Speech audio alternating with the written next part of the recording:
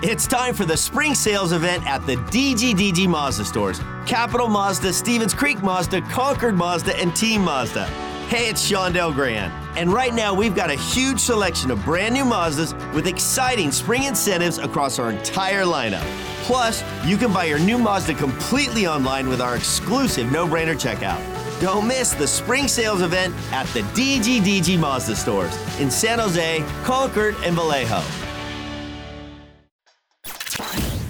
We're getting you ready for the game on The Build-Up with news from around the league, interviews, highlights, and more. Here's your host, Ted Ramey. All right, good afternoon, everyone. Game day as the Sharks get ready to do it again with the Kings. They just played them the other night, and they'll play them again in a couple of days. But hey, let's enjoy this while it lasts. The Sharks sitting on a win, 4-3 in overtime the other night against the Kings. As I talked about the other day at length on Morning Tide, the difference to me was just the immediate impact of Erik Karlsson. And I'm not trying to take away from a Barabanov or from a Brent Burns or from a Tomas Hertl or whoever you want to look to in that game that ended up scoring a goal. I just can't go any farther than Erik Karlsson. His impact on the game was immediately palpable, and Bob Boughner even said as much, that it had a transformative effect on the team.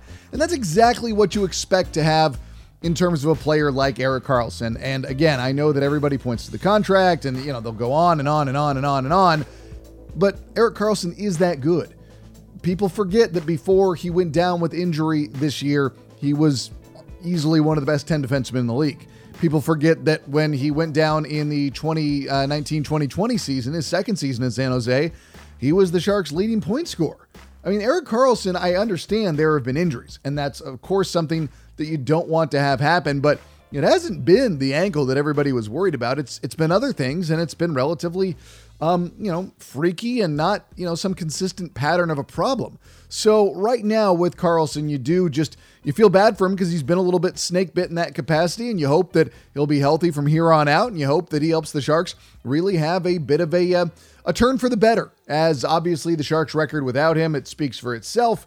They were not winning many games. They did not do very well without him, and they have one win with him back in the lineup, and I think there's a good chance that could continue tonight against the Kings in what I feel will be a pretty good environment and what I feel will be a pretty good game once again against LA. Now, LA has some changes and some injuries they're making to their lineup. Of course, the Sharks placed Ryan Dzingel on waivers. That's another thing to pay attention to here out of this game is we are seeing that Alex Stalock has gone to the Barracuda. He's been assigned there. That also means that we expect to see Adin Hill making the start tonight against LA. Obviously, things could change, but that's pretty much the read that we have at this point at the time of recording on Saturday afternoon. So for the Sharks, it'll be really interesting to see what Adin Hill looks like going into this game because it's been a while since he last played. And then you do wonder, obviously, about that rust and how much the Sharks can absorb and how much Hill can absorb. And, it's all part of the equation, right? I mean, Bob Boughner and his entire coaching staff are making these decisions together and trying to figure out how to give themselves the best possible chance tonight against LA because they have another tough opponent against Florida on Tuesday night and what is going to be an emotional night. Joe Thornton's return to San Jose for the first time since exiting the franchise. Then you're at LA on Thursday night. And then you're back home on Friday night, a rare Friday night game against Colorado. Then you've got a Sunday nighter hosting, or Sunday afternooner hosting Arizona. So the schedule keeps on throwing punches at the Sharks. After Arizona, it's at Calgary, then at Edmonton, back home for Anaheim on a Saturday night, and then at Arizona, at Colorado. It's all part of the fun. So it'll be very, very interesting to see what the Sharks can do over this stretch. But obviously, you go no further than tonight. You just beat LA the other night. You feel like you can beat them again tonight. At least that's how I look at this game. LA does not present to me as a team that is worlds better than San Jose. I think they've been a good team this year and they deserve respect, obviously. But the Sharks, with Erik Karlsson back out there on the ice, are clearly a different team, and I expect that to play out in this game, and I imagine it will. So we will get more and more of this tonight. And then, of course, another thing to pay attention to is while Ryan Dzingel has been placed on waivers, he did clear them, however, so we'll see what the Sharks are going to do with that going forward. But Jonathan Leonard has been absolutely on fire for the Barracuda in the AHL, and I've always really liked what Jonathan Leonard could bring in terms of his game and his speed. And I thought that he was just he was missing a little bit of it last year. And I think he got tired early on. I know that he was training very hard with Mario Ferraro, and those guys are old college roommates and good friends. And, I think that Mario wanted to rub off some of his training on Leonard and see what that could do for his game. And, Leonard is one of those guys that has that skill set to really add something out there if he can put it all together. So if he does put it all together, then you'd like to see what can happen next. Because I am very, very excited to see if he does get an opportunity to come up with the Sharks and see if he does get an opportunity to play more. And especially now that his game has seemingly grown so much. I mean, I know that the AHL to the NHL is obviously not an apples to apples to comparison, but you feel like when guys show these sudden leaps and bounds in growth, you're like, okay, let's take advantage of that. Let's get this guy out there on the ice. Let's see if you can continue that and see what he is now versus what he was a year ago. I know that's what I want to see. I know that that's what the whole idea of developing a player is all about. You want to improve their game. You want to turn them into a better player. So that's all part of what we're seeing with the San Jose Sharks. And, with Leonard and what he's been doing in the AHL, I would love to see it up here as well, because as much as I enjoy Ryan Dzingel and think that he's he's an NHL player, it's like you have an idea of what you're going to get. John Leonard provides a little bit of the unknown and provides a little bit more of, hey, let's see if this guy is ready to take that next step in his career. I don't know that he is. I don't know that he isn't, but it's something that I am curious about, especially given his speed, which, speed doesn't slump. It's always out there, and getting guys like him and Noah Gregor out there, putting them on the wings. I mean, it gives you, kind of wild ideas of what, the Sharks of the future could be. And obviously you're waiting to see what these guys turn into as professionals. And, we're seeing it before us with Noah Gregor all the time. And I think Noah Gregor has been snake bit. I think he's a lot better than his numbers imply, but it'll be fun to see. I don't want to delay any further. We are now joined by Lisa Dillman, who covers the Kings and writes the NHL for The Athletic. Lisa, what's going on? How are you doing? I'm terrific. Thanks for having me on. I appreciate your time. Obviously, I think that the Sharks probably found a way to annoy the Kings a little bit the other night and have a come from behind win. And, it kind of has changed the narrative of what I'm sure the Kings thought they were getting in the Sharks the other night.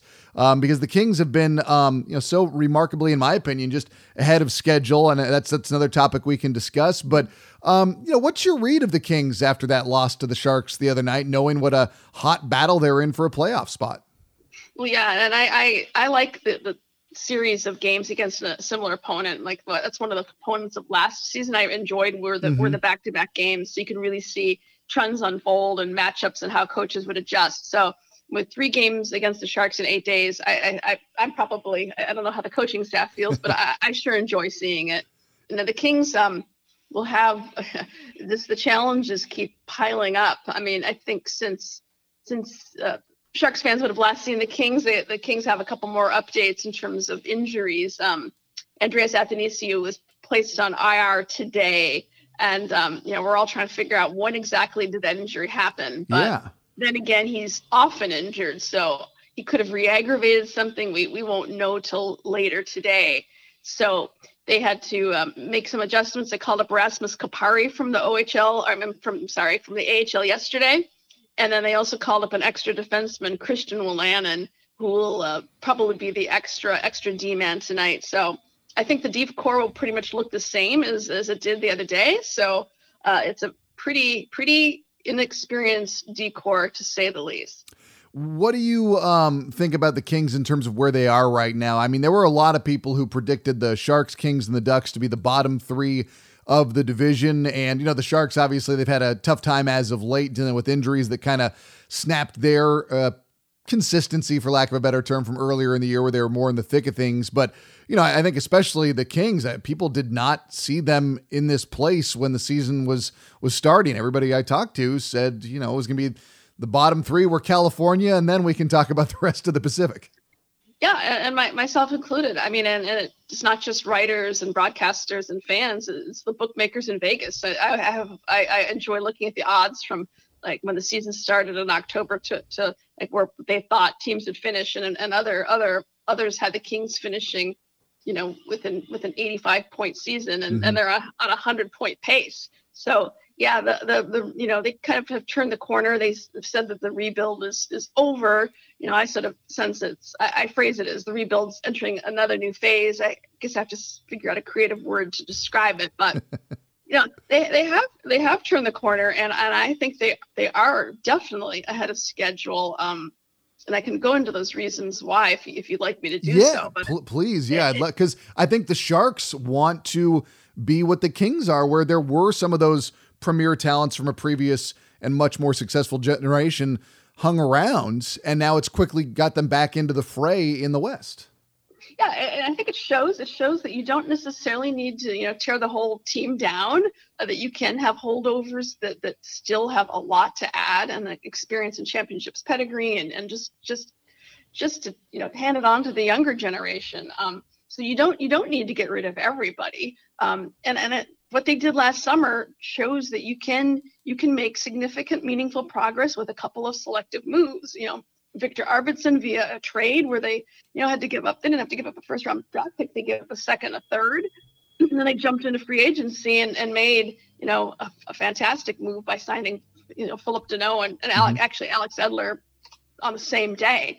But the Deneau acquisition through free agency has clearly been the biggest and most beneficial move for them. It's helped slot everybody else into the lineup. It's taken the pressure off Kopitar in a huge way, defensively and offensively. What do you make of the fact that the Kings are so much better on the road than they are at home? I honestly, I don't know what to think of that. It's crazy. And before, I was actually looking at the numbers before our phone call, and they have the third best road record in the league. I wish I knew, because it's a lot of the things people would have pointed to, like last year, saying, no fans in the building, that kind of thing. And, the different challenges that went along with the last couple seasons, but they just seem to be, a different, far more, I wouldn't say more resilient team, but I don't know. I don't even know if the coaching staff really has an adequate explanation for the big disparity. It's odd though. I mean, it's not what you would expect to see, at least, but this is what I do. I am used to what the Kings were before, like I alluded to earlier, that previous era where they were very, very good at home, and it was always going to be a tough challenge. And then I guess that leads us to tonight's game, where, I'm not quite sure what to expect, because like you alluded to, there are some changes in the lineup for the Kings. There's going to be some changes for the Sharks. And now this is the Kings where they've been ostensibly a better team this year. Yeah, and I think, from your end, from your side, Erik Karlsson coming back, it's like getting Drew Doughty back in the lineup when the Kings are missing him after he had a serious knee surgery in October. I'm sorry, not knee injury, I should say. When you have a player like that out and he comes back, it just gives a boost to the entire lineup. So as far as tonight, the Kings have been resilient when they've had some of their. I definitely would not classify the last game as a clunker. But when they've had, poor performances, they have come back quite well in the next game. They seem to have gotten the message, but again, they're out with their top D pair is out. Second leading scorer Victor Arvidsson is out. So I'm not making excuses, but it's difficult to predict what might transpire tonight, without those players that have been in the lineup that have usually been around when they've had a good bounce back effort. I'm curious if you think the rivalry between these two teams is coming back, because that was, for so long it was like the Sharks and the Kings and the Sharks and the Ducks, like the California teams when they were all running hot. Like, it was really fun. Like, every time they went against each other, it was going to be physical. It felt dramatic, and that's faded for obvious reasons. But it did feel like there was a little bit more of that in the game the other night. The Sharks, trying to get things rolling again. They get Karlsson back. It just felt like there was some physicality, a little bit more of, some bad blood out there. And obviously, it's all on the ice alone. I don't want to be over dramatic, but it felt like, hey, this kind of feels like the Sharks and Kings of old. Yeah, and that can only be good for hockey. If the rivalries continue to develop like the way they're starting to again, Kings Ducks, Sharks Ducks, it's only good for hockey. Yeah. And that's when we really, the fans are far more engaged. We're more engaged. It just brings it all to another level. And I think it will get there. I mean, you're seeing, the Ducks until lately, they seem to have hit the wall, obviously, but they're making improvements. The Sharks are making improvements. I think, rebuilds don't need to take 10 years or 5 years or even 3 years. You can turn it around quickly. And, and that's a cool thing is back to the Sharks and the Kings. I mean, there's so much history, between the two teams. I mean, they have the coach and the general manager. The general manager played for the Sharks, and then of course we all know about Todd, and even Trent Yawney was with Todd in San Jose. So all that familiarity does add an extra element to it. Of course, it makes it all the much more fun indeed. Well, Lisa, I will let you go because I know you've got a busy day as always, but I appreciate your time and the great work you're doing with The Athletic, and I'll bug you again for an interview soon, okay? Well, thank you so much. Look forward to seeing you again in person someday. Again, that was Lisa Dillman of The Athletic joining us here on the Build Up on the Sharks Audio Network as we get ready for tonight's game against the Kings. Obviously, our pregame coverage starts at 6 with the game starting at 6:30. And of course, Dan Rusanowski will be with you to bring you all the action as always as the Sharks look to make it 2 wins in a row. And they haven't done that in a while. Obviously, you don't need to have that explained to you, but you got to start momentum at some point, right? I mean, you got to have some sort of momentum point where things change. And to me, it's very obvious that with Erik Karlsson back in the lineup, you can create some momentum in that capacity. Also, I look at the fact that Tomas Hertl, who had not been scoring much as of late, he got one. And so that was obviously something that he kind of needed to break through that wall. And I think that you're probably looking at something like that with Timo Meier. He's cooled as of late. The Sharks, obviously I'm not trying to absolve them of any of this, but they've had a number of things kind of trend away from what they need to do to have success, at least on the offensive end, even though the power play has been better and the penalty kill has been really good. It's just getting more of those 5-on-5 goals. I love that the power play is better, but you can't just have your 5-on-5 game just disappear in terms of offense. You can't just continually get beat. You can't fail to create opportunities for your team. You've got to be better than that, obviously. You've got to be the team that you're capable of being. I think that, I'm not breaking any, major news here, but it's something that is most definitely a factor. And obviously, part of that was Erik Karlsson not being out there on the ice, but, it's something that I keep on harping upon. The Sharks, we expect the momentum to swing in their favor, but they've got to be the ones to do it. And that means that they have got to be putting in the hard work. And, obviously you've had some goalie situations with injuries. You have had a number of key players that have not been out there on the ice. You've had to deal with a lot as of late. And then, you hope that the Sharks can weather the storm and that this is an opportunity where they can get themselves back into things. And I don't, I'm not basing that off of hope. It's just, what else do you expect to happen? I don't think it's going to get any worse for the Sharks. And, it will be within the realm of expectations for them to be a quote unquote 500 team. But, now they have an opportunity where they do have one win against the Kings. They've already beaten the Kings this year. Let's see if they can do it again and then take that on to the next team and then to the next team. I mean, there has to be momentum somewhere. There has to be some sort of a step forward at some point because this team won 4 to start the year and then was up and down and up and down and up and down and up and down and up and down and up and down until they come out of the All-Star break without Erik Karlsson and they trended downward in a hurry. And they were able to obviously get some, random wins in there, but it's obviously not been good enough. They need to do more on offense in particular. And, it's frustrating because my whole thought was that with the Sharks putting so much of an emphasis on their defensive identity, that eventually they were going to be able to figure things out on offense when they were thinking about the defense a little less, when it just became more and more their DNA. What we have seen, though, is that more and more of their quote-unquote DNA is just a team that has trouble scoring. I mean, that's kind of what it is, because it feels like their defensive game, they can do a lot. They can do things well. They can put themselves in a position, only giving up 1 goal going into the third, only giving up 2 goals going into the third, taking a 2-2 game into overtime. But if that offense isn't there, obviously, it's not enough. They need to have all things clicking. They need to play a near perfect game. They did not play a near perfect game the other night against LA, but they kept themselves within striking distance. You're down 3-1. It just takes 1 goal to get yourself back into it. It just takes 1 more after that to send it to overtime. And luckily, the Sharks were able to capitalize upon that. It wasn't easy by any way, shape, or form, but if you're Bob Boughner, you're saying, okay, guys, we've gotten shootout and overtime wins.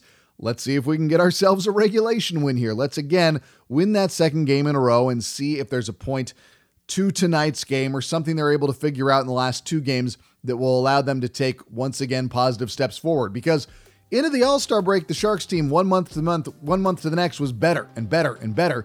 And then you had that very sudden and harsh regression when they came back from the All-Star break that obviously carried over into the month of June. But now, opportunity presents itself. Be sure to join me tomorrow morning on Morning Tide. For the San Jose Sharks, I'm Ted Ramey signing off.